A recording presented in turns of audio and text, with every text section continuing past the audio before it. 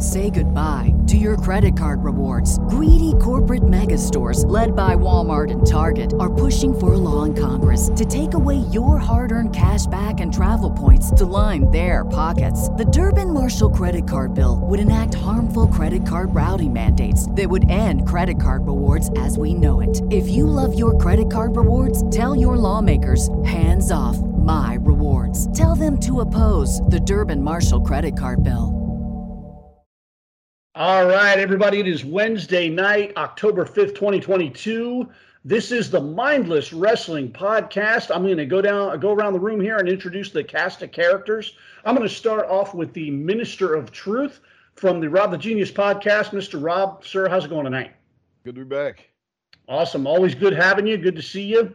And fresh off vacation, Bucky's tag team partner, a man destined to go through a barbershop window, Jason, loving the socks, man. And Jason, who's on mute again. I got it. Give me a second, Jesus, okay? Anyway, I introduced Rob first. You had like a whole minute to figure out what you were doing there, Bubba. But I was on mute and I was talking to my wife. And so, anyway, I was trying to show off my Georgia Tech socks that I got at the the College Football Hall of Fame down in Atlanta, Georgia. So that was where me and my wife were this weekend, and it was an absolutely fantastic trip.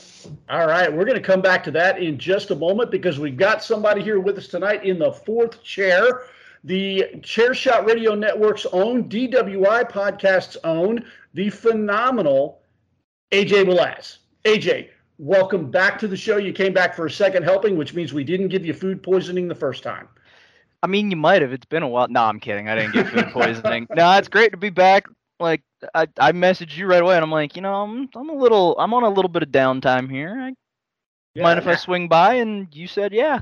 Absolutely, man. We had a blast with you on here about a month or so ago, and we're always looking to fill the fourth chair. So I'm glad to have you on here, brother. Always awesome, man. All right. Well, let's come back to Jason real quick because Jason just took a little trip from Boston down to Atlanta. Jason, why don't you fill us in a little bit on your weekend, bub? Sorry, I meant to hold off on the preview, but I was showing off my Georgia Tech socks and I almost fell over backwards. I wanted to let you guys know I wasn't having some sort of fit. But anyway, we went down to Atlanta because we were supposed to go down to Atlanta for day one. And as I was saying last week, and as everyone probably remembers, around the new year this year was the last big COVID surge where everything closed. Well, a lot of things closed and regulations were rolled back, et cetera, et cetera, et cetera. So we decided not to go, and we got the airfare, we got it back and whatnot. So this is our make good for the Atlanta trip. So we did all the other stuff that we were going to do aside from go to day one. So we went, there was one day we did 4 museums at once, or in one day. We did the Coca-Cola museum, the World of Coca-Cola, which was absolutely amazing. The Georgia Aquarium, or the Atlanta Aquarium, I believe it's Georgia Aquarium. It was absolutely insane. They have one of those like 7-story tall and like, billion feet around habitats that just has everything from whales to, goldfish in it. And they have those tunnels that you can walk underneath it. I'm not usually in public. I don't usually curse like a sailor or whatnot, but I came out from the dark passageway, looked up and was like, wow, this is cool, like quietly. And then all of a sudden, I'm not even kidding you, something that I could only describe as a Leviathan came slowly drifting over my head like the Star Destroyer in the beginning of New Hope. And I just looked up and was like, holy shit. And like, a couple old people and some kids around me started giggling. And I was like, I'm sorry, that terrified me. But yeah, it was an awesome trip. A highlight of which, as I got to meet friend of the podcast and have lunch with friend of the podcast, our own Atlanta Dave. So we got to meet up. We got lunch, and and actually it was really cool because he tagged along. He and his lovely bride Katie tagged along with us to there was a communal trip. Yes, My wife is yelling at me for calling them tag-alongs. So we went to the College Football Hall of Fame, which Dave is the perfect person to go with because we're from the Northeast. We don't really care about college football. I like Georgia Tech just because of the big dog. I like Brigham Young in passing because that's where I went and that's where a lot of my family went. But I really don't pay attention and care to college football on a year-by-year basis.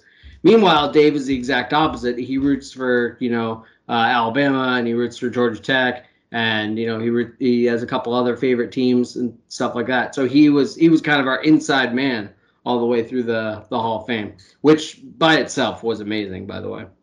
So yeah, Atlanta is an awesome city. Well, that's cool. Yeah, you posted a lot of pictures, man. Looks like you guys had a good time. That was awesome to see. Now, are they doing day one again this year in Atlanta? Do they have that locked in? Yep, it's locked in for New Year's Day now, I believe. Yeah, I'm not going to make that one January either. 1st, because January they're not doing a. It's a Sunday this time. It was a Saturday last time, obviously. Okay. Because they're not going to have a December pay-per-view this year. Oh, okay. No TLC. That's not the worst thing in the world, honestly. No, it's not. Just clarifying because it'll be day one and the Royal Rumble beginning of next year. Right. And I was just like that's probably going to be a sneaky good move because that's a time period where we're all kind of burnt out before that deep breath before the Rumble, and yeah. Then you just plunge right into WrestleMania season. Yeah, exactly. So giving you that deep breath during Christmas is probably a really good idea. All right. So tonight we've got the show pretty well loaded up. We're going to talk some Extreme Rules here in a little bit, as well as, and I'm representing Motorhead Triple H merch tonight. We're going to do we're now 2 months into the Triple H regime here in the WWE, and we're going to do a little bit of report card. Everybody can kind of chime in on their thoughts as to where they think creative's going. Do you like it? Do you not like it? Do you see improvements? Or, does it kind of feel like business has just kind of kept moving along since Vince McMahon retired? We're going to start off tonight talking about some comments that Seth Rollins made, and I'm going to let Rob take the wheel here a little bit. And Rob, go ahead and get us into this segment here for me. Okay, so first all right. Sorry, I caught him completely off guard. I thought he had that pulled right up. I'm sorry. I was getting lost in Jason's vacation story here. Oh yeah, that's easy to do, man. I like hearing about people's trips. I went on one a couple weeks ago, and Jason's had this one coming. So. Here we go. All right. Take over, Rob. It's all yours. Okay, this is from one Seth Rollins. This is all right. This is the quote. Wins and losses don't matter. To a point, they do, but not nearly as much. It's pro wrestling. The stories. That's what matters. Making people feel something. Now, there were some people, of course, only listened to the first part of the whole sentence. Wins and losses don't matter because, there were some quotes and some replies saying, well, of course you would say that now because you've been losing so much. And then, then there's the obligatory Vince done brainwashed you, Stockholm syndrome.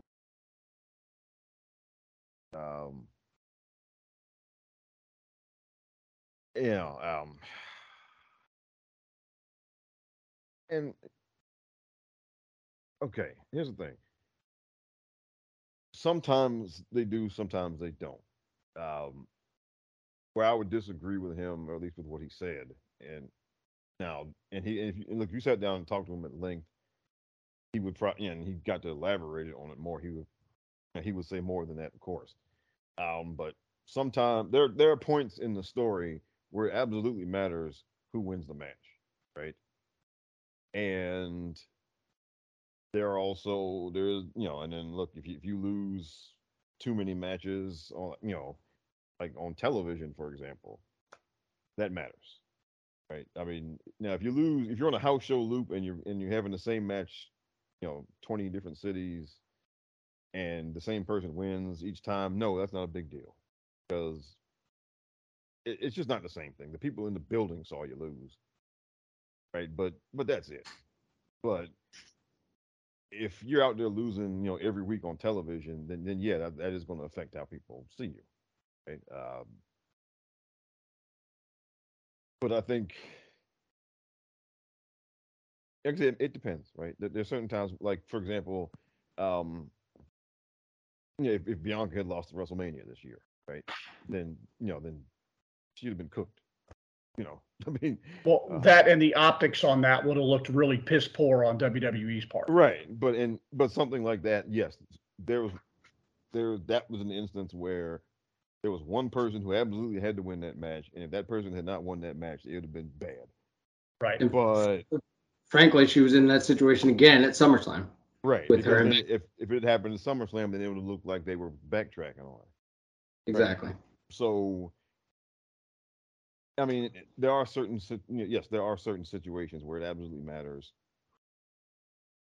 But if we're talking about if you're having a 3-month feud with somebody and you got a couple of matches on TV, that are supposed to move the story along, then no, right? It's not the end of the world. Whoever loses those kind of circumstances, and and of course we got people that we see on Twitter get upset every time somebody the wrong person somebody loses. Like for example, this past Monday, Candice LeRae lost to Dakota Kai, and one of these sheet writer people was like, they're beating Candice already. Like, dude, there was outside interference the whole match from Bailey and from EO, and Dakota cheated to win. And Dakota's also a sitting champion. And they're heels. Heels. Right. That's Heel how it champion. works. I mean, because of course now if Candice had beaten her, we would have heard just the opposite. Well, why are your champions getting beat on television? Right. So Rob, this is how I look at it. Wins and losses matter, but your win-loss record does not matter. Because I look at it like this: if you just tell me that Seth Rollins is 11-3, and I go, well, damn, he's a pretty darn good wrestler, but then I remember that he spent the last 3 months getting his brains beat in by Cody Rhodes. Well, wait a second. These are telling two totally different stories. So that's why, and that's how I feel like the fact that AEW does display wins and losses like that, it's like you're muddying the waters and you're not getting your story across. Obviously, it works for certain people. When certain people are, 140-2, then the general idea that they win a lot. Okay, but that's really it. And those people, for at least for the folks that watch week to week, or even a couple of weeks, they still get the general idea of that character just seeing what you do with them on TV. Right. So, AJ, let's get your thoughts on this because I'm going to approach it a little differently. I'm going to look at it from a worker perspective. But AJ, give me your thoughts. I completely agree with the whole aspect of win-losses don't matter if there's a story to it. We're actually going to use Seth Rollins as an example. He's had 2 opportunities for either the Universal or the WWE Championship, pretty sure the Universal, against Roman Reigns, and he's been on like this 2-year moment of he can't win at a pay-per-view. It was like always brought up as a record that he had, or like 2 years since he had a championship or something.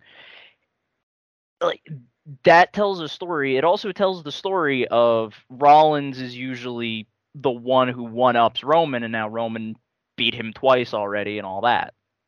So it works to a story. Winning and losing, yeah, that matters, because if you have someone like, I'll use AJ Styles currently right now. What prominent thing has AJ Styles done if he randomly gets a Universal Championship match? What has he done unless he wins like a number 1 contenders match? Then wins and losses matter because he won a number 1 contenders match out of nowhere, out of the blue. Maybe he dominated the match. But that's just the thing where it works and it doesn't work when you say, oh, well, this person is 12-2.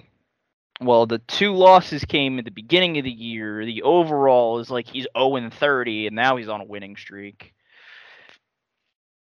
That's why I don't really like the AEW system of wins and losses, and I know that they nitpicked wins and losses because of AEW, but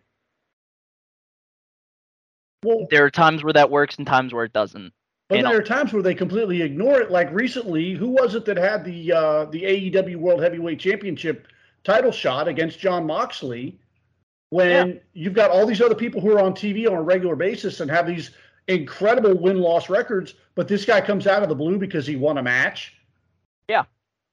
And I think even I said that. I might have said that on DWI at one point. But where when CM Punk either won the championship or lost the champ, I think it was like when he lost the championship in like the 5-minute squash match, quote unquote. I just kind of looked and I'm like, well, you got this person who has a higher win rate than CM Punk. Now you got this person who has a higher win rate. Why does he get a rematch? Just saying. Not even Jericho got his instant rematch there. Right. Well, and that goes, let's talk about CM Punk and when he initially beat John Cena. What made that so important is because it was during a period of time when nobody was beating John Cena. John Cena was whipping everybody's ass. It was almost to the point where people were, part of the reason they were turning on Cena is because he wasn't losing enough. But then that's what made CM Punk's first victory so important was, okay, he got John Cena, but then he got him again. And that was in a time period where nobody got Cena twice. You know, if you got him, he came back and got you on the rematch. That was the formula that they had going on back in the day. So, you know, at that point, the wins matter and the losses matter. But to Rob's point, and to a lesser degree everybody else's, if you're trying to, and this is where WWE has historically irritated me, and it got a little predictable with certain things. You have a big match with two guys. We'll just pick Ricochet and we'll say Bobby Lashley. Okay, Ricochet. This is a random fan-made match. Ricochet is going to wrestle Bobby Lashley for the U.S. Championship. What has Ricochet done in the last year and a half? Like, he had the Intercontinental Championship, but he felt more like a placeholder. You know, other than that, you know, I've watched him lose repeatedly and repeatedly and repeatedly. Am I supposed to, as a casual fan, believe that Ricochet is a legitimate threat to Bobby Lashley when this dude can't beat Humberto? He can't beat Baron Corbin. He can't beat, but so I'm supposed to believe, and this is where the suspension of disbelief, if I'm looking at it from just a casual fan perspective. Does that make sense? Yeah. So, and, go ahead, Rob. For example, like this year, all right, so Dewdrop has gotten beaten like a drum. Okay, going back to December, like she had a couple matches with Bianca. Bianca beat her. Then she had a title match, and because she had been beaten, like she had a title match with Becky at the Royal Rumble, which nobody believes she had even no chance of winning, right? Because it was obvious. She had already lost to Bianca a couple of times. Everybody knew that she had no chance of winning that. So, of course, she lost that. And since then, she's gotten beaten like a drum. So now it's to the point where I don't think she's even wrestled on like one or two matches on TV in the past few months because, you know, if you see her and you see somebody on the other side, based on the way it's been this year, there's no reason to believe that she has any chance of winning that match.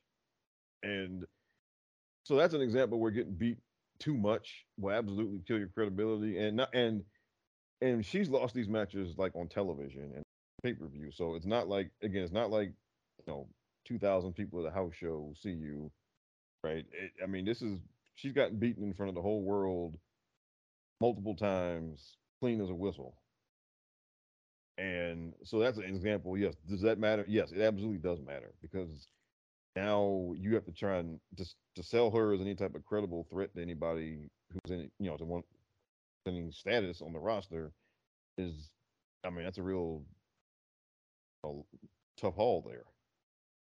Yeah.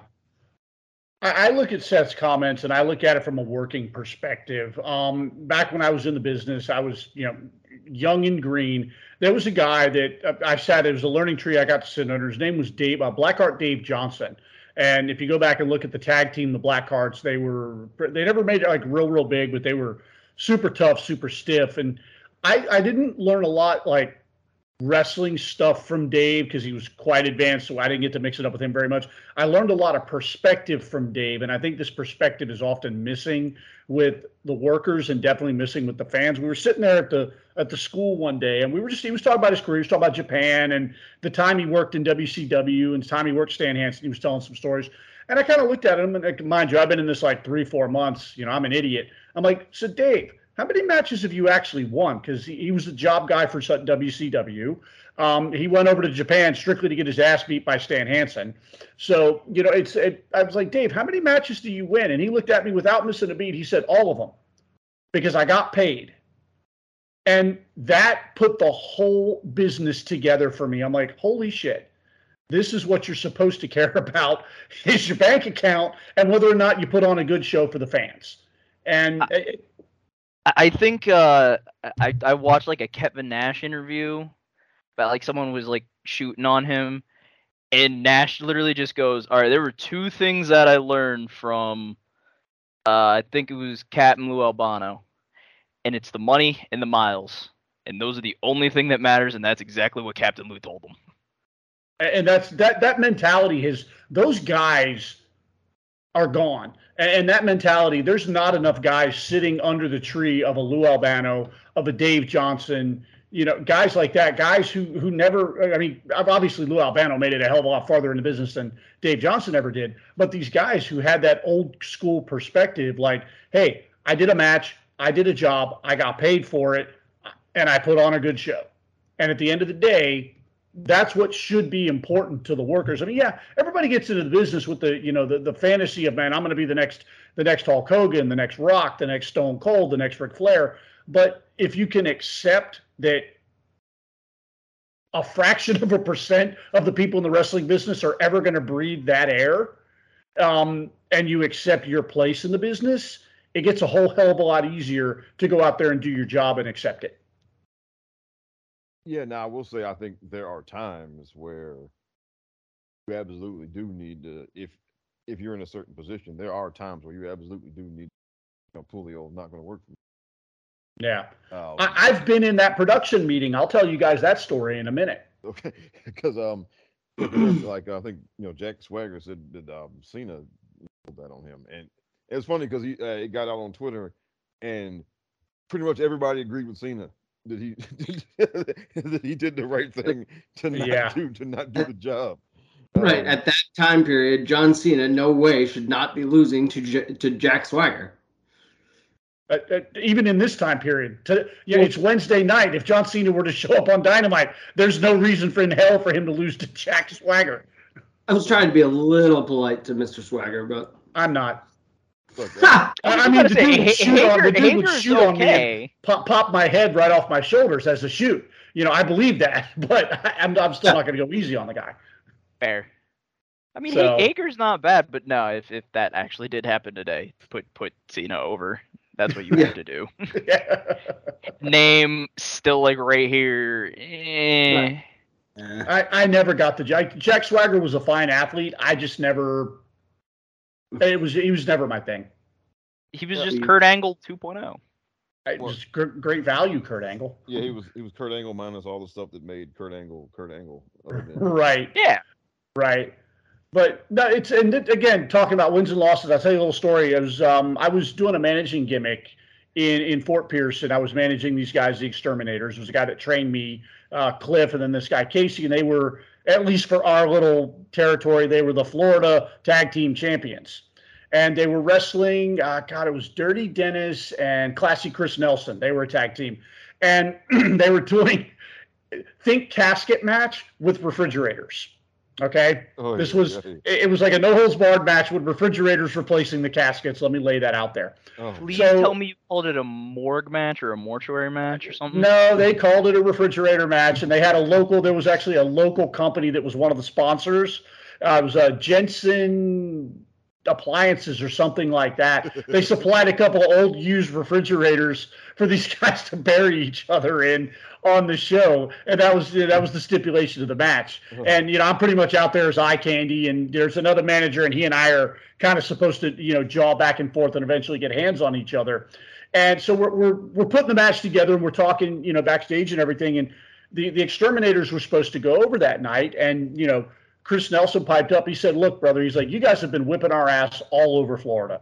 He's like, "You got to let us have one here, or it's just not going to be entertaining to the fans."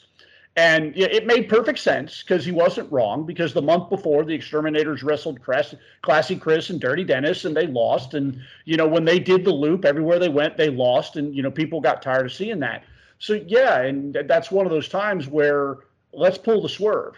People are expecting the exterminators to win. Let's give, let's do the swerve here. And, I've been in on that creative meeting.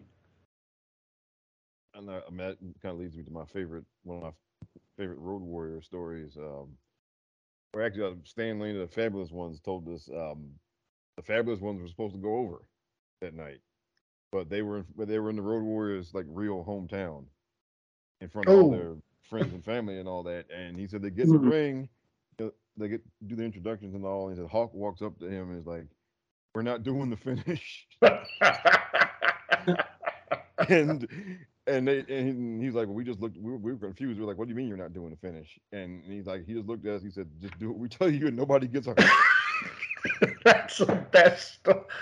You've probably told that story a dozen times on the show, and I pop for it every time because it's amazing. That's still a great story. Same here. Oh my gosh.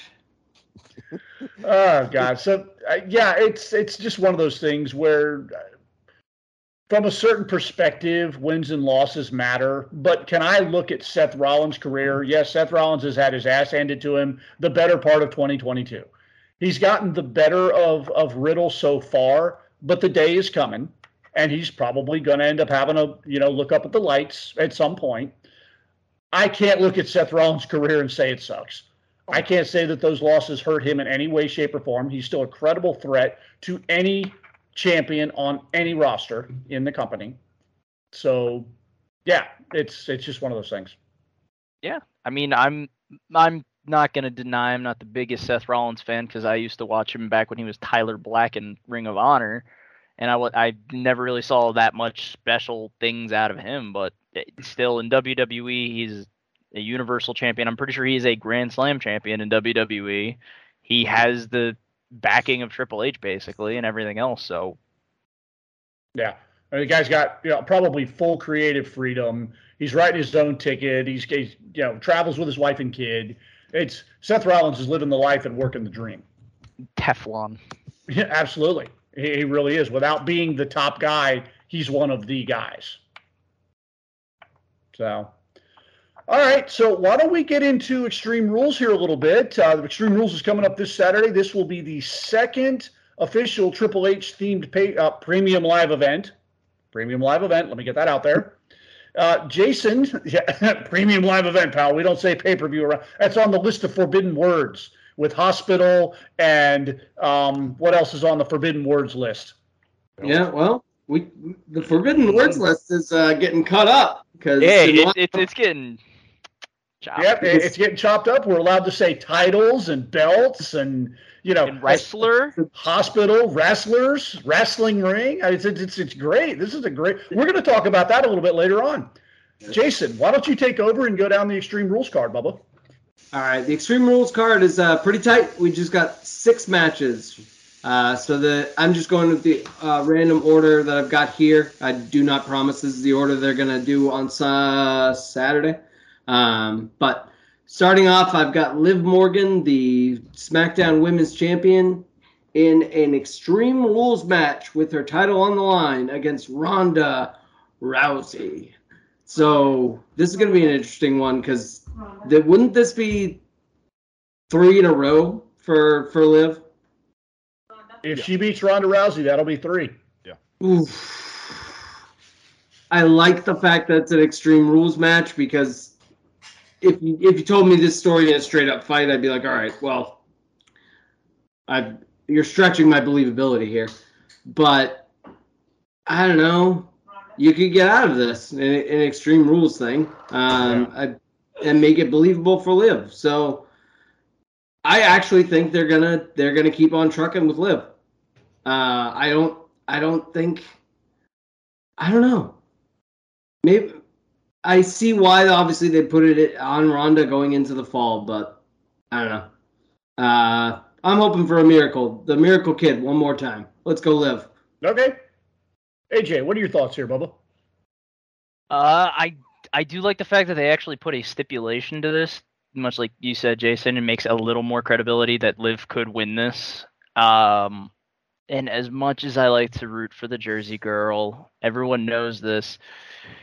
Say goodbye to your credit card rewards. Greedy corporate mega stores, led by Walmart and Target, are pushing for a law in Congress to take away your hard-earned cash back and travel points to line their pockets. The Durbin-Marshall credit card bill would enact harmful credit card routing mandates that would end credit card rewards as we know it. If you love your credit card rewards, tell your lawmakers, hands off my rewards. Tell them to oppose the Durbin-Marshall credit card bill. Survivor Series is right around the corner, and usually they do the Raw versus the SmackDown stuff. Liv versus Bianca does sound good, but I'm pretty sure if you want to either make Ronda look better as a SmackDown champion, she can face Bianca, or Bianca looking like the dominant champion can face and win Ronda. So I think Ronda actually has this.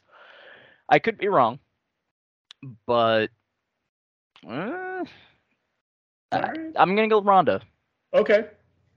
Mr. Rob? Okay, well, they didn't do Liv any favors Friday because she came at Ronda with a bat and Ronda still got the better of her. That was a great visual, though, when Liv took the bump and the bat, like, bounced and flew into the ring and shit. And then, then when she swung at Ronda, Ronda grabbed the bat and flung her over the barricade. That didn't favor her. I don't know. Still got SmackDown to go.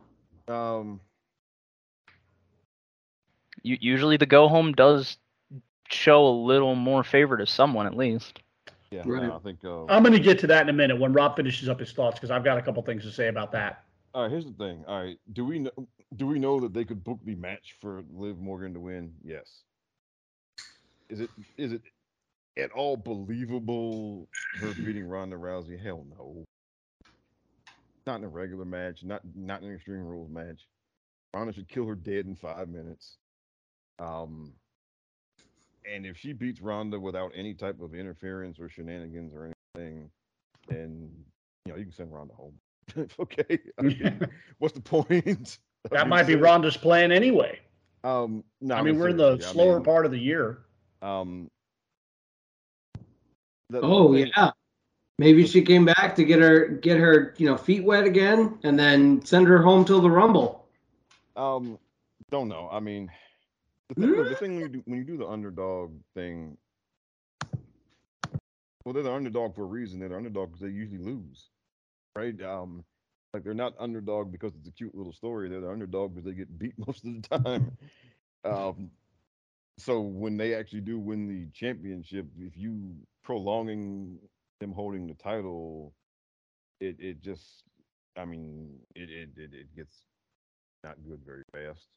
Yeah. This has not been great. They've had to just basically dance around and dance around and dance around and to basically get to this moment. And I mean, we're really stretching it here, having her beat Ronda Rousey in an Extreme Rules match. Now it could happen, and then if it does, then again, what are we doing?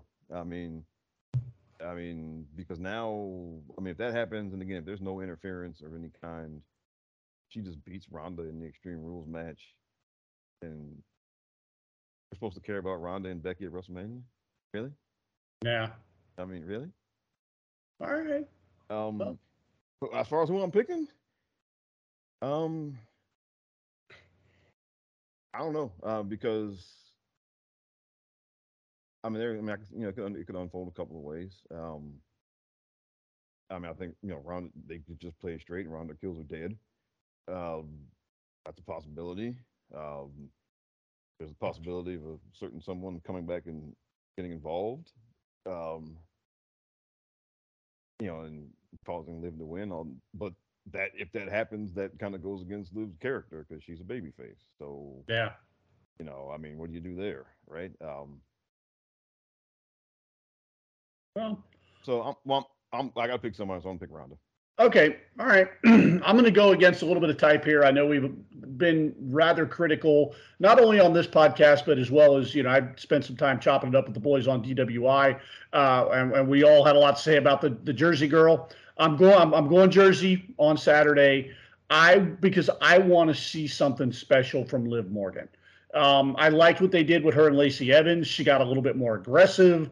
I liked seeing Liv bring that out of herself.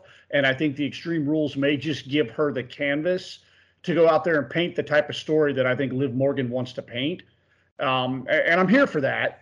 She sold me on the underdog. I'm here for the ride. That being said, sometimes the setback or the comeback is bigger than the setback. So if she loses on Saturday, the comeback story will be interesting to watch. But Saturday night, I'm going with the Jersey girl. All right. Did Tunney influence you that much to be that much of a swerve? You know what? I don't know if Tunney and I got heat. He hasn't reached out to me in a while, but it's possible. I got on there, got to drinking with him, and he's got like that Jedi mind shit. It's like, you will root for Liv Morgan. You will swerve. So, next up on the card, we have Matt Riddle and Seth Rollins in a fight pit match with a guest referee from, former UFC light heavyweight and heavyweight champion, Daniel Cormier, right? Daniel Cormier, thank you.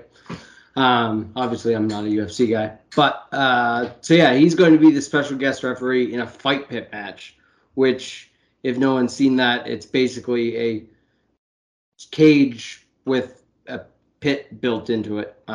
It's absolutely incredible, and it kind of gives a cage scaffold match. Yeah, if you didn't watch it in NXT, this was like Timothy Thatcher versus Riddle, I believe, with Kurt Angle as the referee. Yeah. Yes. And for the old school fans, the best way to explain this is just a bigger Lion's Den match. Pretty much. Yeah, exactly. So I think this is set up for Riddle to win. The MMA environment, the MMA referee, I feel like DC will probably call it down the middle and he'll, side with the babyface. So, I look for Riddle to get this one. Rob, what do you got? I think Riddle gets this one, and then, then they do the rubber match at the. So next up will be Survivor Series, won't it? Crown Jewel's November 5th. Oh, you saying they do the rubber match at Crown Jewel? Okay. Okay. Now I keep forgetting that the Crown Jewel's in the middle of all that. Yeah. Yep. Me too. All right, so DJ, what do you got here? I can't see Riddle going 0-2 in this match, man. Seth is my boy, and I know we just had a long discussion about wins and losses with Mr. Rollins. And I think this Saturday just adds to that list of L's for him. All right. And the phenomenal one, what do you think, sir? I'm on board with everyone else. This is Riddle. This is the rubber match. We're going to get another match probably in Saudi Arabia, because usually Survivor Series is Raw versus SmackDown. So. Well, that's a question. I read something about that about a week or so ago, that they said it wasn't going to be brand warfare at Survivor Series this year. Was that just the IWC talking smack, or is that a real thing? They're doing the War Games thing. Well, they're doing War Games, yeah. War Games, so. Yeah. I don't think there's necessarily brand warfare this year. But that's only 2 matches, though, so we don't know what they're going to do with the rest of the card. Okay. All right. So pretty much we're all in agreement there for Mr. Riddle. But next up, we've got Drew McIntyre versus Karrion Kross in a strap match. I don't know. Wins and losses matter. So I feel like Karrion could withstand a loss, because Drew kind of needs a win at this point. If we're going to continue to believe he's the babyface main character superhero. So unless this, this is just the end, unless this is going into a greater feud, which it very well could, I look for Drew to win this one. AJ, let's start with you. What do you think here? Yeah, I'm gonna go. Cross just came back like a month ago, right before Clash of the Castle. I think he needs this win to just kind of show that, he's still that dominating factor that he used to be in NXT. And I'm saying NXT, not Gladiator Helmet Raw. But I think Cross has to win this one. I think McIntyre's starting to go on the losing end and putting the newer people over that came in. And this would be a great way to do it. I also just realized something. We could talk about this maybe later on, but every single match on here has like a weird stipulation. They're all unique stipulations that I just noticed. Yeah, it's Extreme Rules. That's kind of the idea, isn't it?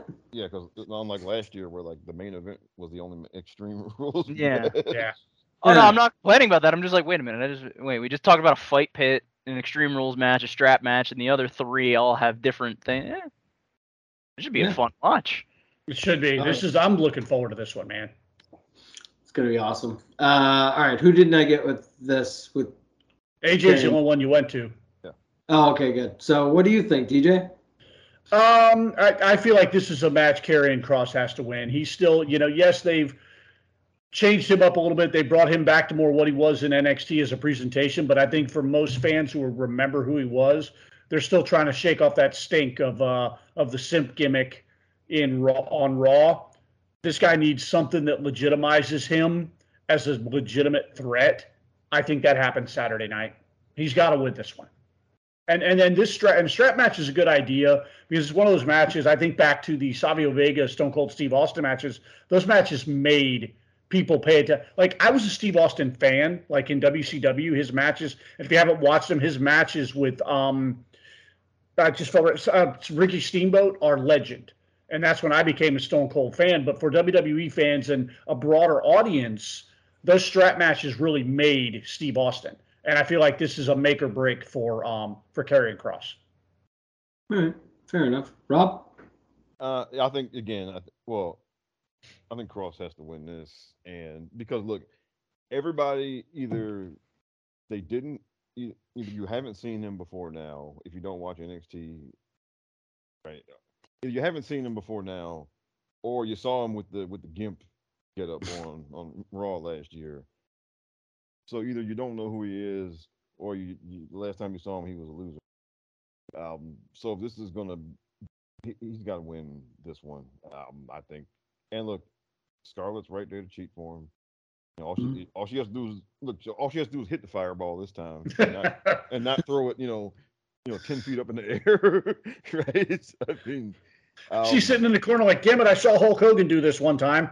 Look, like Ed Gilbert was rolling over in his grave. Okay, with the sight of that. But yeah, I think, and again, it's a strap match. Kross has somebody right there to cheat for him. He wins this here, and then again, I think this is another one. You take it to Crown Jewel there. If you have, particularly because if Kross loses here, then Drew doesn't cheat. So if he loses, that'll just mean Drew beat him, straight out. And you can't have him go out like that in his first big. What'd you bring him back for? Yeah, I don't disagree with any of you. I just think I would rather see him win the feud. And I just know that that's not gonna, do Drew any favors. So if he is gonna win the feud, I don't know. I'd rather it go quickly, and I can't see Drew not winning one. So yeah, I guess it'll depend on how long of a program they have these two slotted out for. Exactly. If it's a trifecta, a trilogy of matches, then yeah, right. I could see something happen where Kross loses, but then gets it all on the back end of it. But if this is a one and done, or even a 2-match, and we wrap it up in Kingdom of Saudi Arabia, then I see Kross pulling this one out. Just I see it the opposite way. I'm like, okay, if we're going to do just 2 matches, then Drew wins here and Cross wins in Saudi Arabia, where they will boo the heel. Okay. So We have a news break here. A news break. Was Moxley bleeding? No. Oh. Okay. Andrade and Sammy Guevara were involved in an altercation backstage. Both men were sent home. Yep. And I'm betting my money that Sammy probably got knocked on his ass. Okay. yeah. So Andrade don't look like he can't fight. Right. No, yeah. Yeah. Exactly. That's a perfect way to put it, DJ. He doesn't look like he can't. yeah. Not a guy kind of challenge. To kind of put light to this, apparently there was a little Twitter beef between the two of them where Andrade said something on a podcast or in an interview where it was just like, there's only one person that I don't really like wrestling, and it's because of him. And he went up to someone and said, "Hey, you hit me too hard," and all that. And Andrade's like, I wrestled with Cena and a bunch of other people. If they hit me hard, they get hit hard too. Like that's just how we're gonna do it, and that's how it is. And apparently Sammy got on Twitter and said some stuff. Andrade retaliated, and I think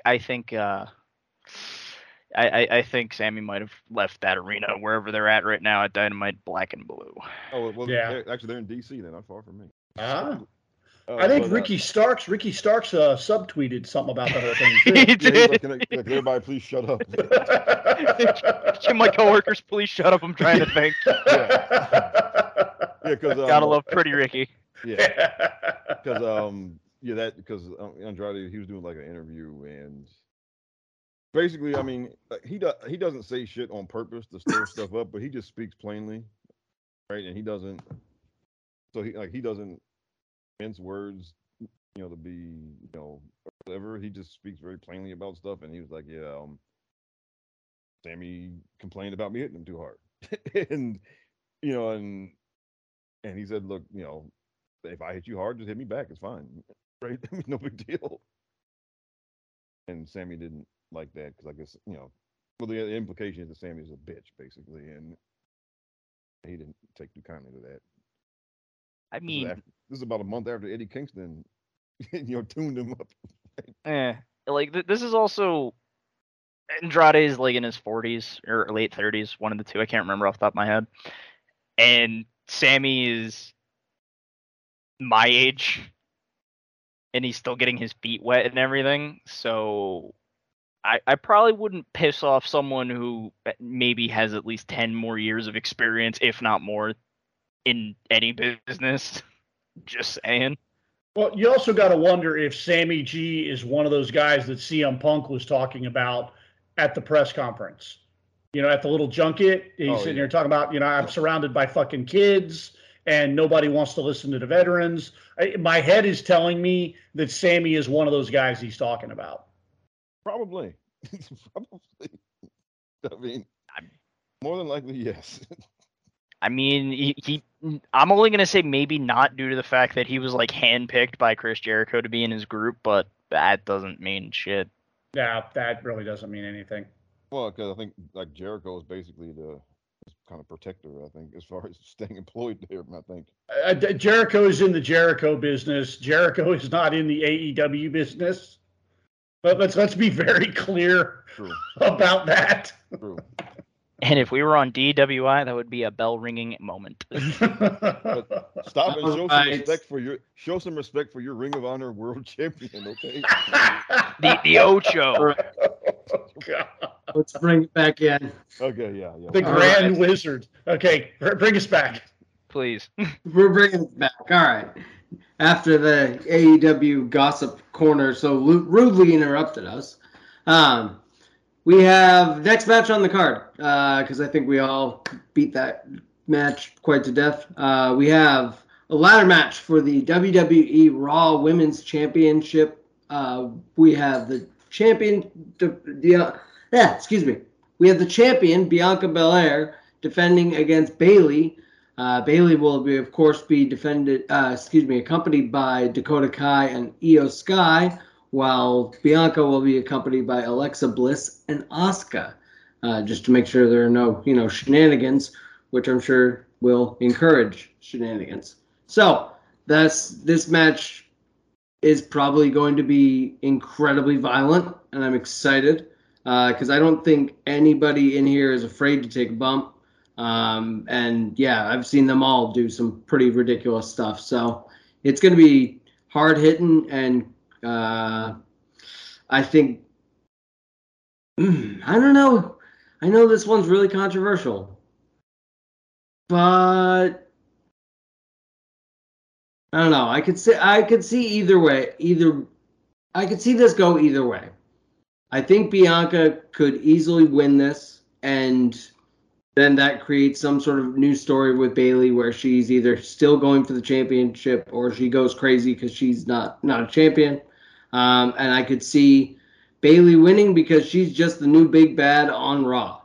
And she's going to be the new Goro, the new, Shang Tsung, the new top of the mountain that Bianca Belair will eventually overcome, be it at the Royal Rumble or whatever.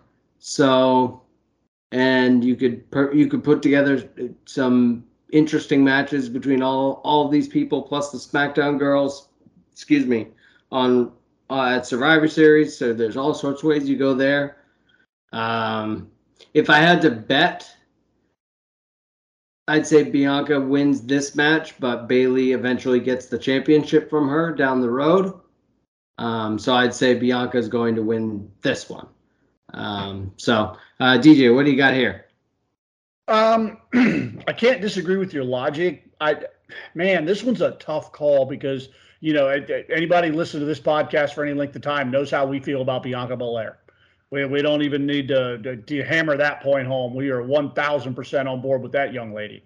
But we need a big bad in the women's division, and that big bad is Bayley. Like, I've said it before and I'll say it again. If you'd have told me Bayley would be one of my favorite heels ever, I would have just like, what are you talking about? Bayley's not a heel. Baby's like the perennial baby face. She absolutely kills it as a heel. And I think you can end up with like an Avengers Infinity War Endgame type situation where in the first movie, the heroes have got to lose. The heroes can lose one, and Bianca can come back and just let Bayley dominate. Let her be the asshole that she can be. Let her go out there and fuck with Michael Cole, which is always entertaining, always a good time. And just let her be that annoying pain in the ass and let it ride until Royal Rumble. Let it ride till either day one or the Royal Rumble. Let her ride for a few months on that and have Bianca come back and conquer that ass. And then Bianca rides into WrestleMania still the champ. All right. AJ, what do you got here? I feel like what DJ said was right. We need the big bad. What better way than Bayley? We're gonna have Survivor Series, Extreme Rules, War Games, all that fun jazz. Because there's no way they're gonna do anything in Saudi Arabia with the women. Not saying that as a sexist person or not. They don't really, their ideals and everything. We might have a women's match, but at War Games, I see Bayley all of Damage Control with all the gold and have like a buddy that they bring up or maybe a common enemy of someone. Who knows? But I see that going into Survivor Series or something. Day one, getting the better of it. Royal Rumble, something new happens. I'm not sure how that will play out, but I think we need Bayley, Io, and Dakota Kai on top and just kind of flip off every single person on not only the Raw side, but the women's roster in general. All right. Rob, your thoughts? Okay. So I'm gonna go against the grain here because they have a couple of other opportunities for Bayley to beat the title. So I mean, because they did have they've had a couple of women. They could do it. This thing is still going. They could day one, and then Bianca wins it back at the Royal. So I think you got some other opportunities, and because like for me, eh, okay, Bianca, like we can't keep doing the thing where she wins the title, she's humming along for a while, and then as soon as she runs into a big obstacle, she loses, and now she has to get it back. We did that last year, right? Um, to do it again so soon, um, and it just becomes a repetitive story.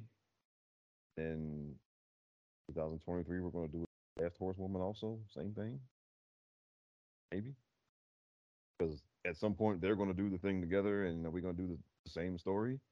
Um, I think Bailey does beat her eventually, maybe Saudi Arabia, maybe at day one. I think here, I think here Bianca pulls it out because it's a ladder match, and so she's not going to pin Bailey. And now, they're also, it's supposedly 3 against 3 here, but we got a couple of people that Damon's control is pissed off or has beaten up. There's Shotzi who could get involved because they've beaten her up. They've beaten up Raquel. They cheated to beat Candice. Monday. So there are extra people who could get involved here and kind of tip things. So I think that is going to happen some kind of way, and I think Bianca's going to pull this one out. And Io Shirai is definitely going to do something crazy, jumping off a ladder. Yeah, that's for sure. I thought that was guaranteed. Oh yeah, that's guaranteed. That's written in the contract. No, you have to fly off of one thing because your last name is Sky. Yeah, and one thing this is going one thing I am looking forward to is the fact that because Bianca does jump off the top rope with a couple of things, but neither her nor Bailey are stunt show clowns. So they're actually going to have to work a little bit here and not just how many times can we jump off the ladder? How many times can we get pushed off the ladder? Right? No, I absolutely think the ladder becomes more of a weapon. Yeah. In this match than some of your other ladder matches. I agree with you there, Rob. Yeah, I think this is going to be more like Shawn and Razor the first time. Right. And where they had a fight and and they were fighting over the ladder and the ladder got used in the fight. Yeah. Whereas nowadays a lot of these ladder matches, TLC matches, etc., they're just they even the Hell in a Cell matches they devolve very quickly into a stunt show and and move away from being any type of actual fight. So I think here we're going to have something more like an actual fight that involves a ladder, and they're going to work. It's not and I've gotten in my old age, I've gotten to the point where I prefer that kind of stuff. And when these things turn into stunt shows, I kind of tune out. And not that you shouldn't do any spots at all, but there's such thing as too much, and then there's such thing as doing spots for the sake of doing spots and not actually having a fight.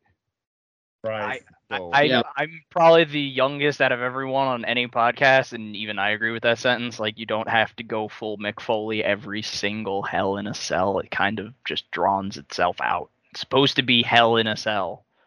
Like the spot where they're both on the side of the cage and they're fighting over it, and then they both take the bump through the table.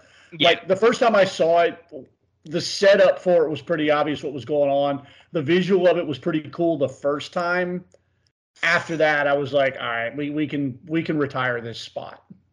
The only way that it can be redeeming, in my opinion, is if you have someone who's like everyone knows is crazy, like Shane McMahon, for example. Right. Like that way, it's like, oh wow, yeah, that's something Shane would do. One of the ongoing jokes for I forget what, I think it was like his WrestleMania match with AJ when it was an outdoor match. I remember everyone online is just like, he's gonna find a way to get on top of those pillars and do like an elbow drop off of like the middle of the giant screen-tron above the ring. I remember that match. Yeah, it's crazy. Yeah, no, people were like fan booking Shane's death scene, online. Pretty much. Yeah. Well, he's crazy enough to do it. So. Yeah. But yeah. So all right. That All I right, think. so we're kind of divided on this match. Yeah. I That's like okay. that. Nothing wrong with that. But I think it's pretty funny that we're all booking it. Yeah, but then Bianca wins later down the road. Or if and that's the point I was going to make. And Rob made this point about Liv Morgan about a month or two ago. He said basically Liv Morgan is she's right now she's on the job interview for championship reign number 2. Bianca passed the interview. Like there's no doubt that whenever Bianca loses that championship, there will be a number 3. Now, whether it's another Raw championship or another SmackDown championship is TBD, but she passed the interview. So there's no worry that, okay, she's going to lose and she may not gain it back right away, but eventually there will be a number 3 for Bianca Belair. Yeah. Now, I will say one thing that is at some point, she needs to get a longer. I mean, like I'm talking. Oh yeah. Like 8 or 9 months, something like that. No, I don't disagree because I mean she's at least right now she's set up to be the girl for as long as she'll stay around. So yeah, she'll get there eventually, but unfortunately, I okay, I understand your trepidation, but yeah, in my because the lady Mercedes Nardo, we kept saying that she was going to get a longer title reign sooner or later. Eventually, she's too popular. They won't. They'll get it to her eventually. Well, that is true. So, in any case, if that title reign happens down the road, which I think it will, I think this one is just being cut short again due to circumstance that Bailey's back with Damage Control, which might not have happened, under the regime of 4 months, 5 months ago. So there's a lot of seismic kind of ripples here. Yeah. Well, I mean, we kind of need a big bad stable on a show for once. I mean, we got some on the SmackDown side, but maybe a little on the Raw side. Well, and that was the other point I was going to make. We can't do to this faction what they did to Judgment Day. Now they're starting to turn the corner with Judgment Day, but listen to the discussion we were having on this very show a month, 2 months ago about Judgment Day. Do we want to be having that discussion about Damage Control? And I feel like if they don't win a big one, we're going to be having that discussion. Yeah. Now, I guess the reason I'm kind of feeling this way about this because there's been there's some people talking on Twitter as if this is like a must thing, and also there are some people at least who are ready to move on from Bianca as champion, and my thing is, okay, is this going to happen every time? And if at some point she has to, if she wins it back, then are you guys going to be ready to move on 2 or 3 months later again, so somebody else can get a turn?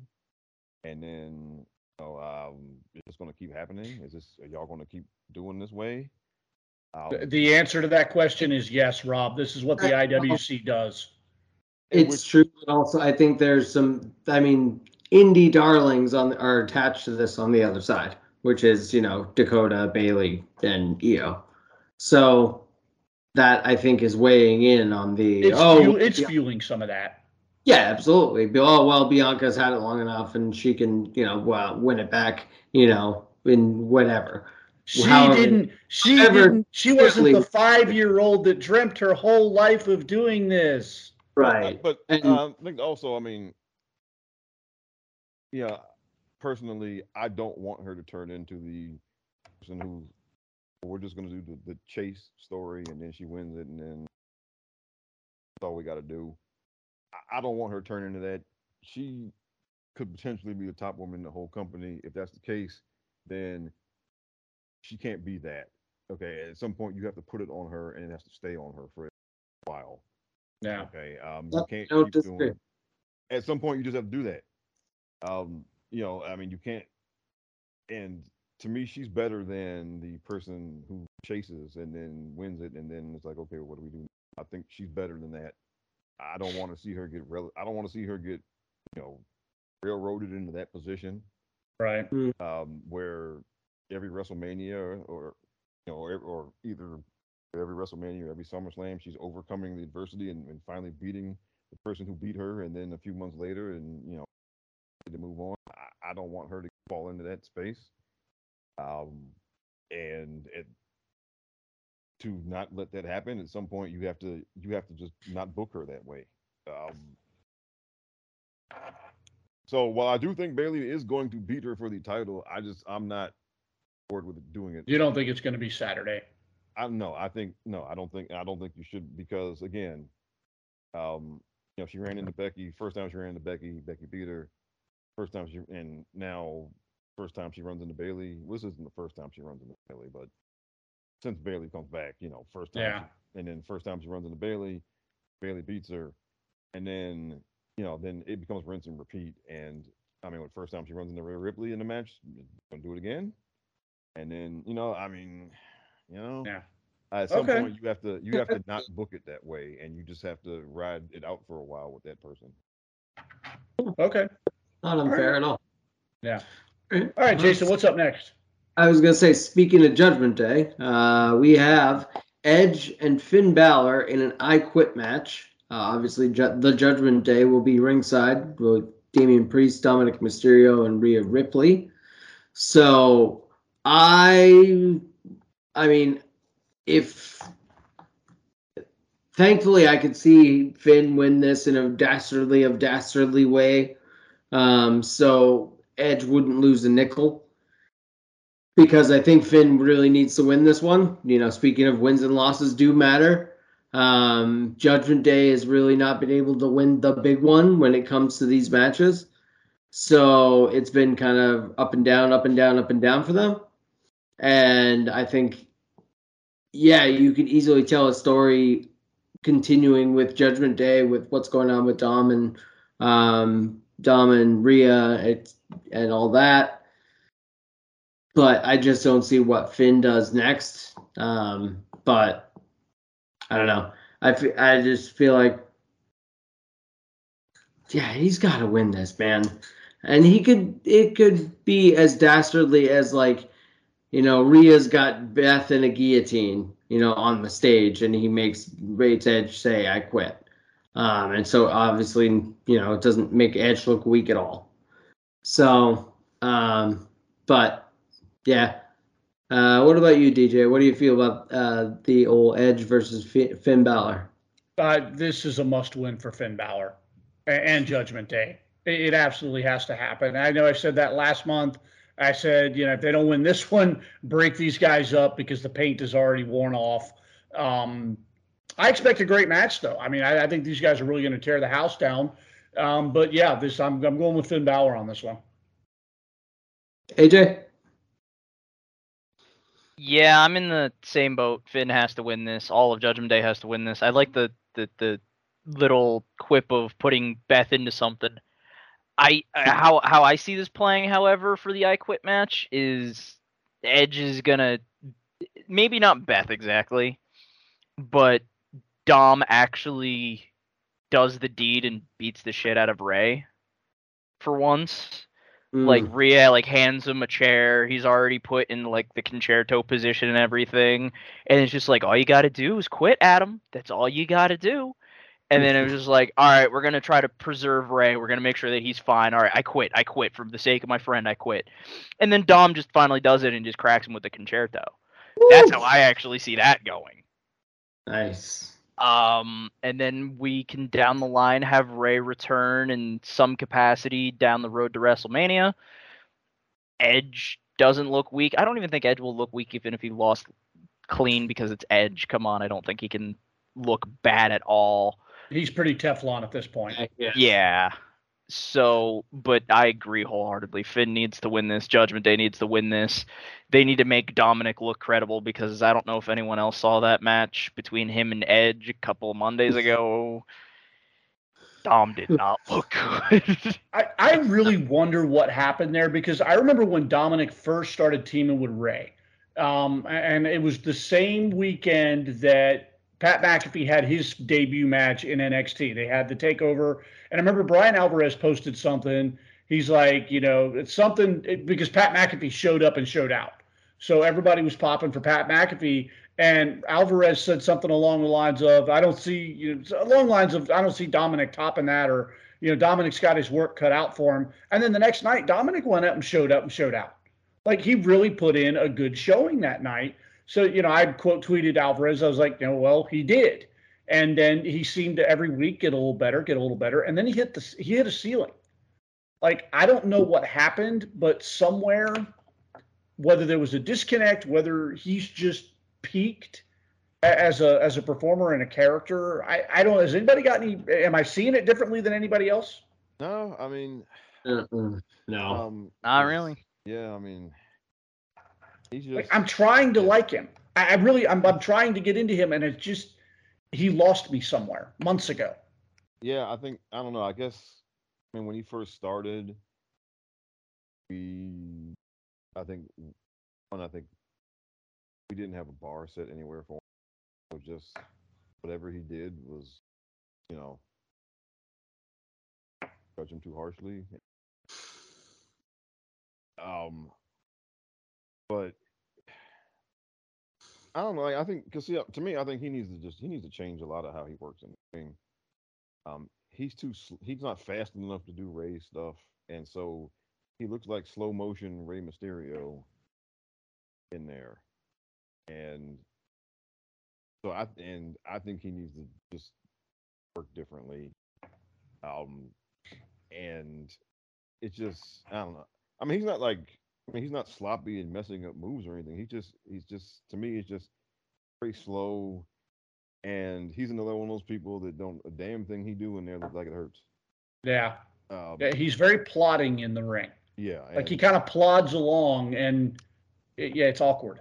Yeah, and now as far as the match, I think we all agree. Look, they got to win this, because over the past month they have actually picked up some momentum, and they actually look like a threat, right? Which they did, like, before before this month they looked like they were the Imperial Stormtroopers. Where when it's time to slaughter the village for dramatic effect, they could do that, but then as soon as somebody who's an actual character in the movie shows up, they're dead meat. And that's how they were looking before this month. This month they've actually, it feels like they actually got some kind of heft to them, and they got some momentum here. And so because of that, if does not win this match, then we're back to square one. Under the Triple H regime, I see it going in the favor of Judgment Day, just because there's three of his kids right there. That and it's very easy. All you gotta do is threaten Ray or threaten Beth. There's there are two people there you can threaten with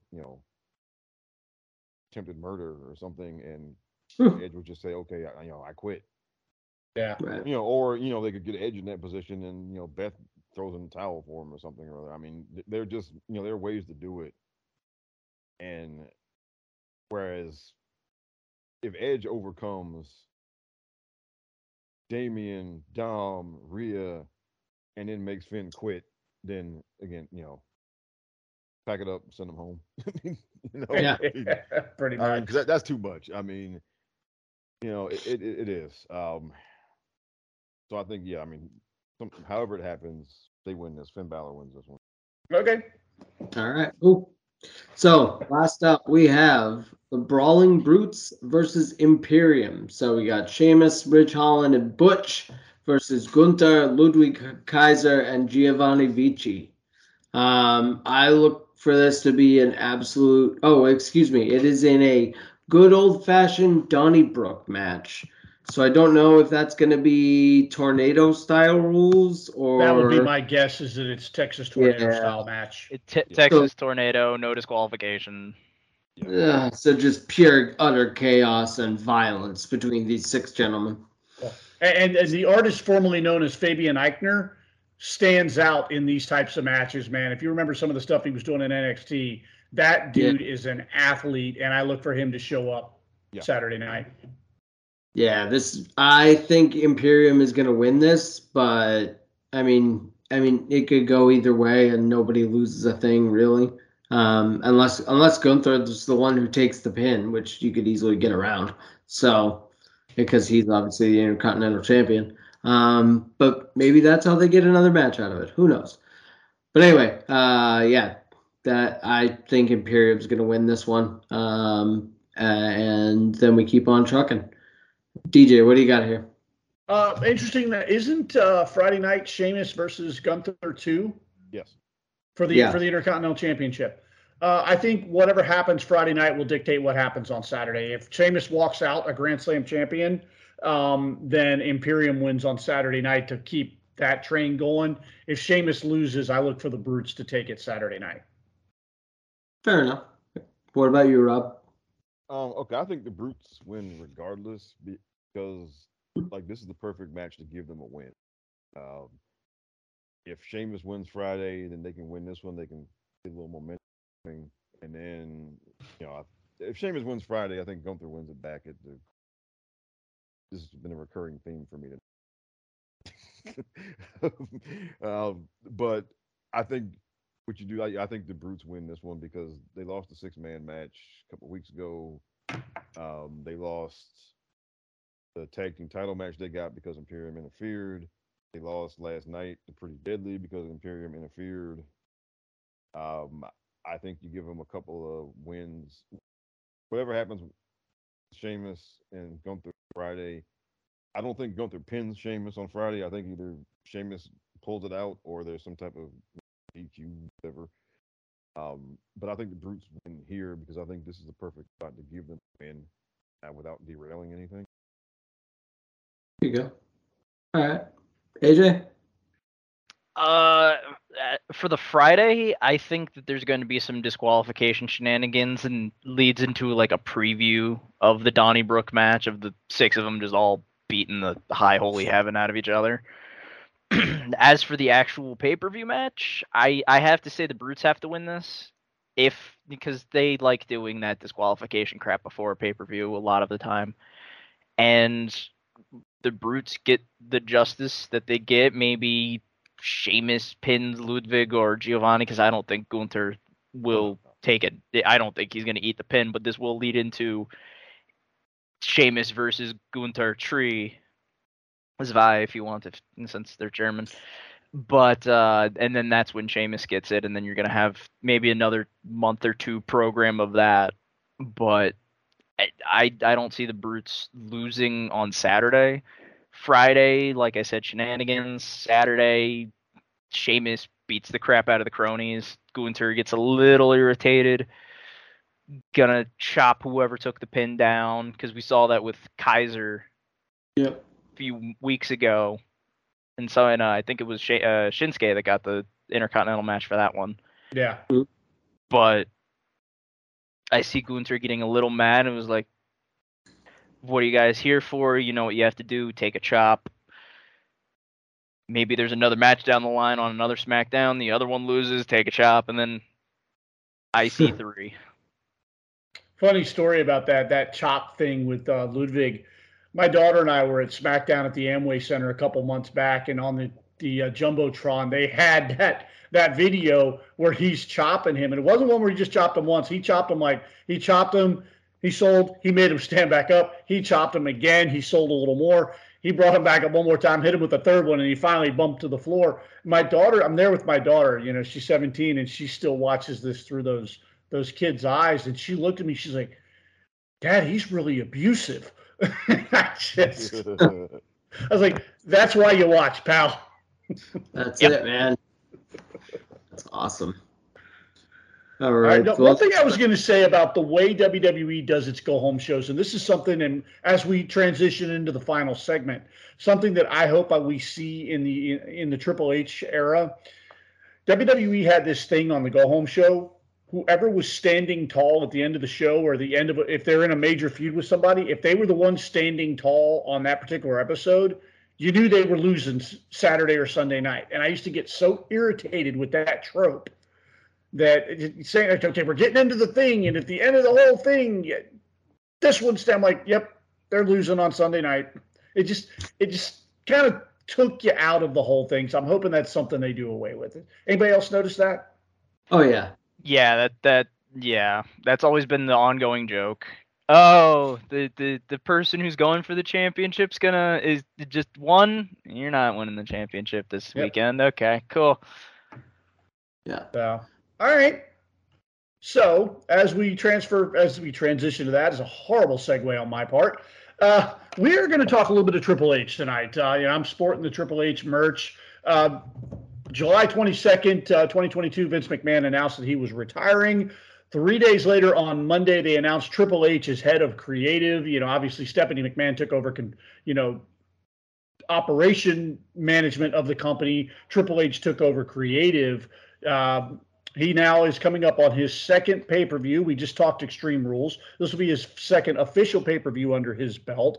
And I thought we'd go around the room a little bit tonight and just kind of do a little bit of a report card on Triple H. And we're going to start with our guest, AJ. What do you think? Are you liking it? Are you seeing big changes? Do you think it's been a gradual transition? I think he's doing a damn good job. If the lowest grade I could probably give, if I'm going to be early on this, is probably an A-. If that is the lowest I'll give, I'll even give him an A on this, because he's brought back a lot of different people that looked like they didn't want to. Apparently, he's been talking to people who left to go to AEW that are showing some interest and whatnot. Apparently, if you believe the rumor mill, Bobby Fish was a little bit of like a whisper in everyone's ear, like, hey, Hunter's in charge. Do we want to go back? Yeah. Apparently he's running the show, so we got Karrion Kross back after he did a little stint in MLW. We got Gargano and Candice back. We got Ciampa up there. We got a bunch of different people showing that, like, hey, yeah, we're back. We're here to stay. We're here to do stuff. Damage Control also part of that as well. So he's doing a really damn good job, in all honesty. The only thing is, if he can, what will give him flying colors is if he can actually make Judgment Day credible. Because, like we said when we were doing the card, they need this win at the pay-per-view. If you can make Judgment Day look better and better, and actually like that, not trying to make a joke here when I'm saying this, but like the demonic threat over on Raw, and actually show like, hey, we can do this, we got this, we can beat the ever-living hell out of anybody. That, I would say, is you pass with a 4.0 GPA if you can make those guys look good again. Okay. What do you think about the feel and the flow of the shows? Because I know that was often a criticism of Vince McMahon. The shows felt like a disheveled mess. It felt like, and in some cases it was true, they literally put it together right before they went live on air. Do you feel like the shows flow a little bit more? Is there more continuity? Oh, there's a lot more continuity. I think that also has to deal with what I said before, with they have more people coming in. You have more people coming in. You have more people to fill in that time slot. You have more time to do a bunch of different things, different segments that work, that don't feel like they're just thrown in, and then you have like someone get pied in the face or a poop joke here or there thrown in every other hour. It feels like it flows like a show. It's telling all of these multiple stories. Miz and Loomis, Damage Control taking over Raw. You might even get the Bloodline here or there. It's throwing every single aspect of a show on Raw. In SmackDown, SmackDown's always been the premier show, and it just seems like it's getting better because they're making not only, Roman still look like that credible, like Godfather almost type of figure. They're making Gunther a really credible champion, beating up all these guys that are amazing talents. I think hell, even the good old everyone's favorite uncle of professional wrestling even gave that match a 5-star match between him and Sheamus. Yeah. And usually Sheamus is the guy that everyone jokes and like completely craps over. One day we're going to have a discussion about Sheamus because I know I can speak for myself and Rob, huge Sheamus fans here. If there's somebody that I would say that the internet wrestling community has highly underappreciated, it is Sheamus. Yeah, All right. Rob, what are your thoughts? What kind of grade are you giving Triple H at the 2-month mark? Okay, so there's some things I think he's doing well with. Because like over the last year in particular, Vince, he let a lot of the middle and underneath stuff go, it seemed. Right? Now he nailed the big important matches and angles and whatnot, but yeah, just a lot of the middle and underneath stuff, he seemed to not just didn't get the same type of emphasis. But so I think Hunter's done better with that for sure. Now, I think the bringing people back so far has been good. He's found something for just about he's found something for all of them to do.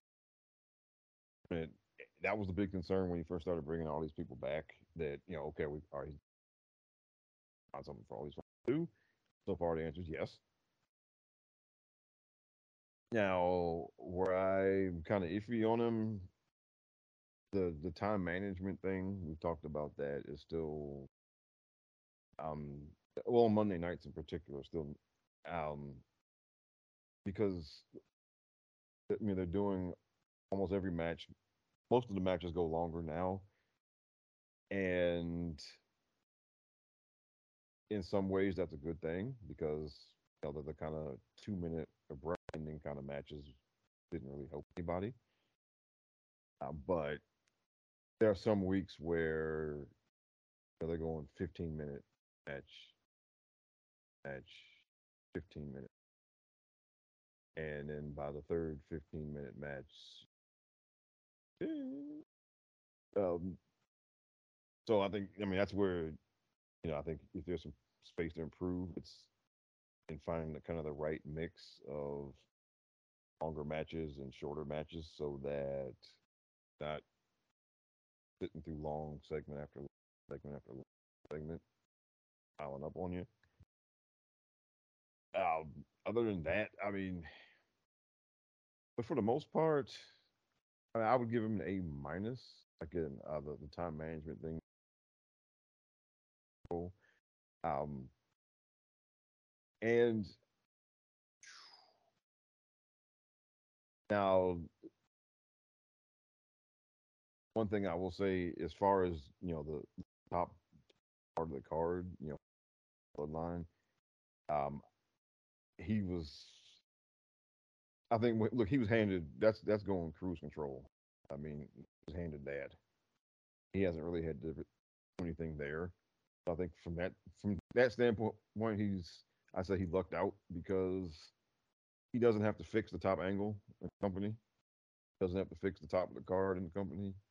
You can just keep plugging along with that, and that gives you the opportunity to look at other things. To look at the Intercontinental title and the U.S. title and the tag team stuff, right? You can concentrate on those things since the top of the card is pretty much straight. And I know Vince left in July, but we know that SummerSlam was his baby. The main event was. We know that the Castle thing had already been set up, and Crown Jewel thing with Logan Paul. That was already in the works, obviously. So, from that standpoint, there's still a little Vince going on here at the top of the card. So we won't.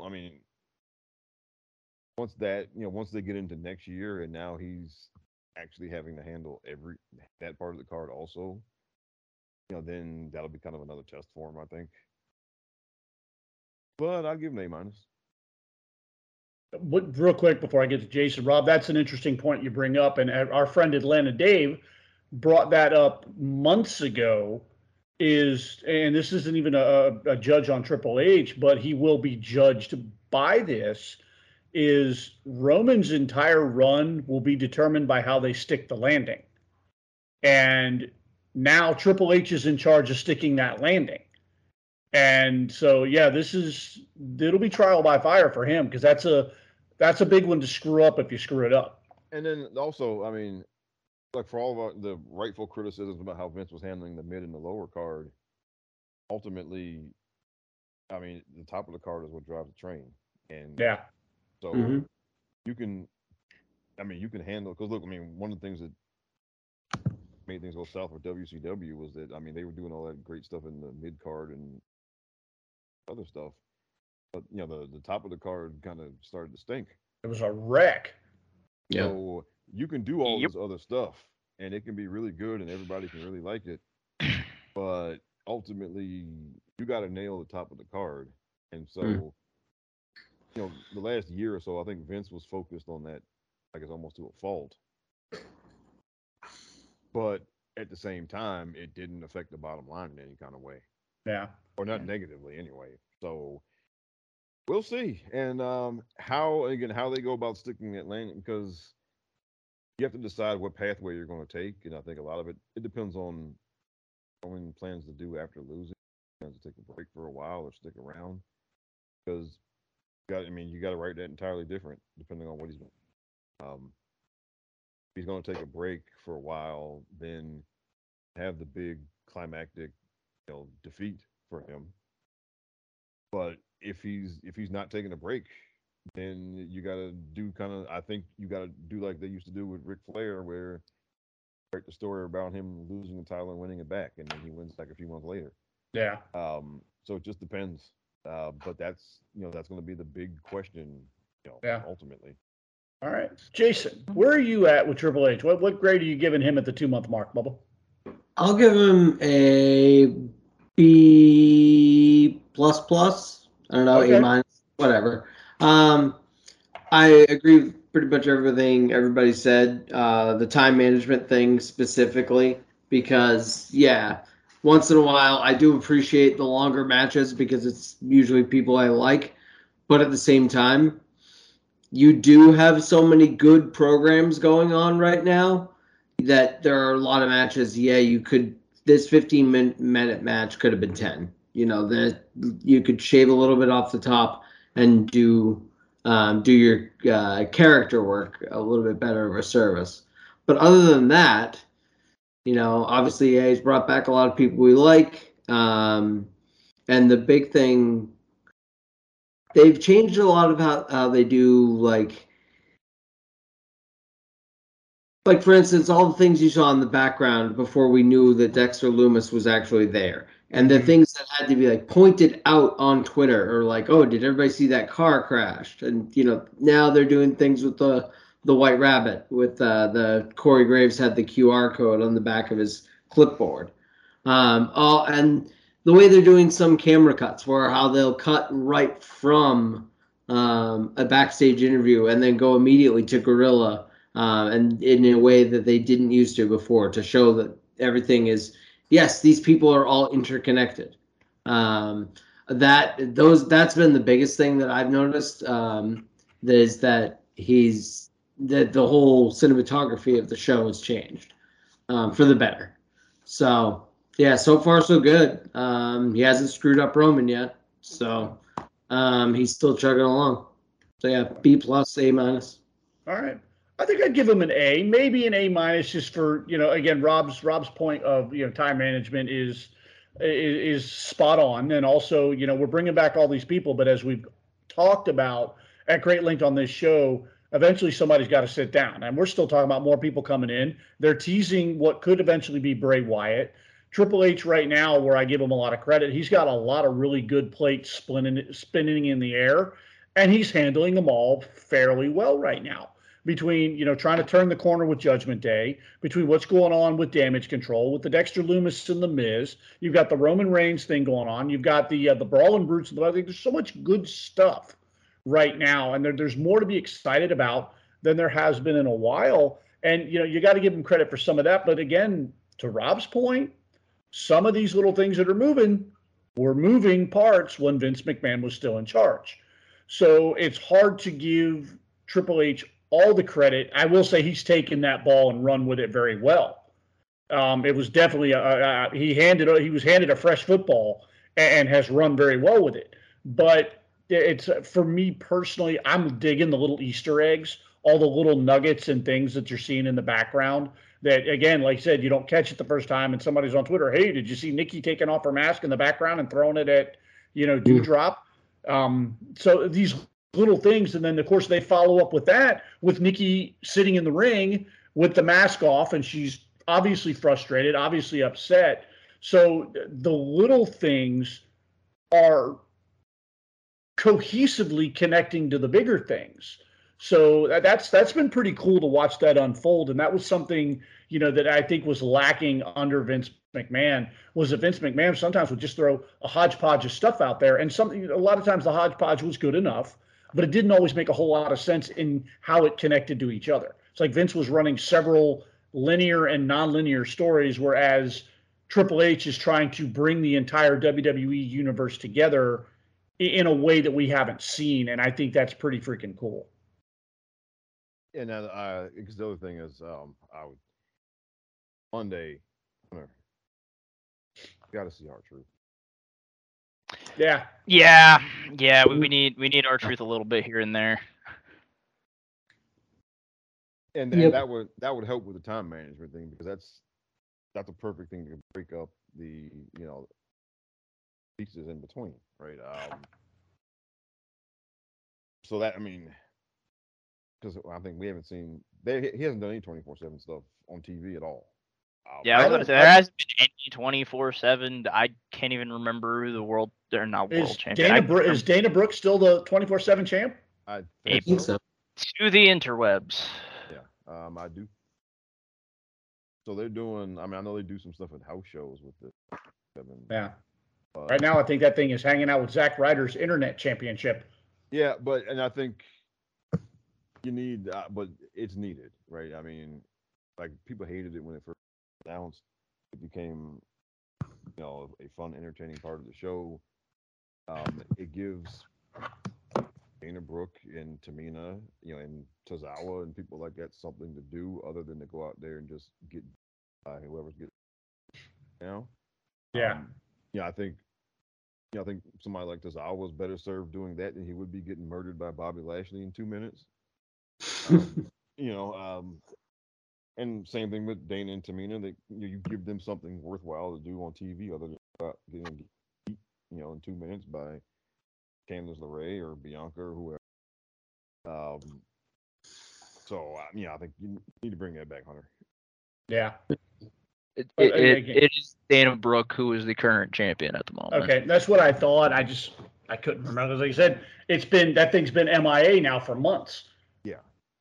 Yeah, last time we saw that we saw it on TV was middle of July. So that was right before Vince called it quits.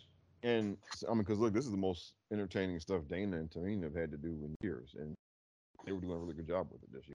I'm sorry, people can bitch and complain about the 24/7 championship all they want. It still gave us one of the greatest moments in the history of sports entertainment, and that's Jinder Mahal showing up at a golf course in full wrestling gear. Yes. Yeah. I will never not pop for that visual. Ridiculous, mother. Yeah, So Drake Maverick getting rolled up at his wedding. Oh yes. Yeah. Come on. If you didn't at least smile when you watched that, you and I watched wrestling fundamentally differently. Drake Maverick, R-Truth, and Jinder Mahal. The three of those guys just put that title over. They really did. I was about to say mine is that. The one that I remember was back when he was still Riddick Moss instead of Madcap Moss. He's going out for a jog, and you just have R-Truth following him in a truck or like a car with the referee in the trunk. Wasn't there one where R-Truth pinned Jinder Mahal on the plane? Jinder, again, in full wrestling gear, is napping on the plane. Yes, and Truth just kind of lays over him. God. That Yes, no, that is definitely some much because it breaks up the rest of the stuff, and that's something that definitely Triple H could still be doing. So, anybody got anything else before we go home here?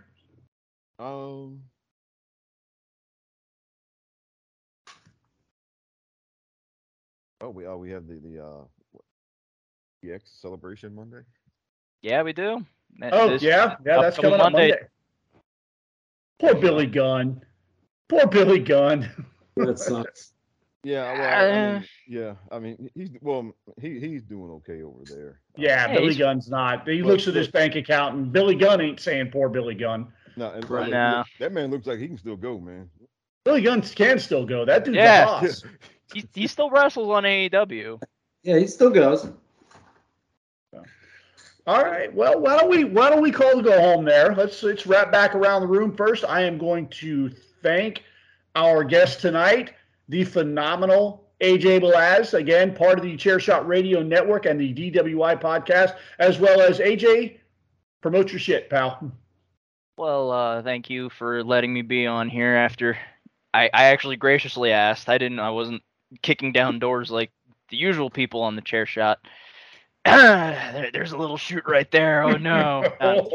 We're gonna get some heat going here. No, I'm kidding. But you can follow me at Phenomenal AJB in all caps on Twitter. You can follow me on the DWI podcast DWI, also on Twitter. We are doing the top 100 wrestlers of the WrestleMania era, so 1985 all the way to now.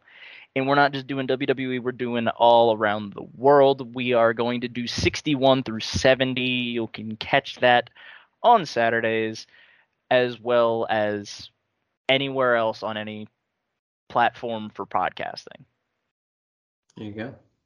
All right. And from the Rob the Genius podcast, the Minister of Truth, the Father of Facts and Figures, the Deacon of Data, Mr. Rob, sir, thank you again for another good show. Thank you. Always a pleasure. And I will make the appeal. Please come back. Oh, Jesus. There it was. There it is. He snuck it in. He snuck it into the 2.999 count. All right. And fresh off vacation, Bucky's tag team partner, Jason. Fun show, Bubba. This is great. All right. And as always, I am your host, the man with the award-winning beard. You've been listening to the Mindless Wrestling Podcast, part of the Chairshot Radio Network. You can find us as well as all the other great podcasts on thechairshot.com. Remember, you can call it pro wrestling. You can call it sports entertainment. You can call it whatever you want, but call it in the ring. And we're out till next week. Say goodbye to your credit card rewards. Greedy corporate mega stores, led by Walmart and Target, are pushing for a law in Congress to take away your hard-earned cash back and travel points to line their pockets. The Durbin-Marshall credit card bill would enact harmful credit card routing mandates that would end credit card rewards as we know it. If you love your credit card rewards, tell your lawmakers, hands off my rewards. Tell them to oppose the Durbin-Marshall credit card bill.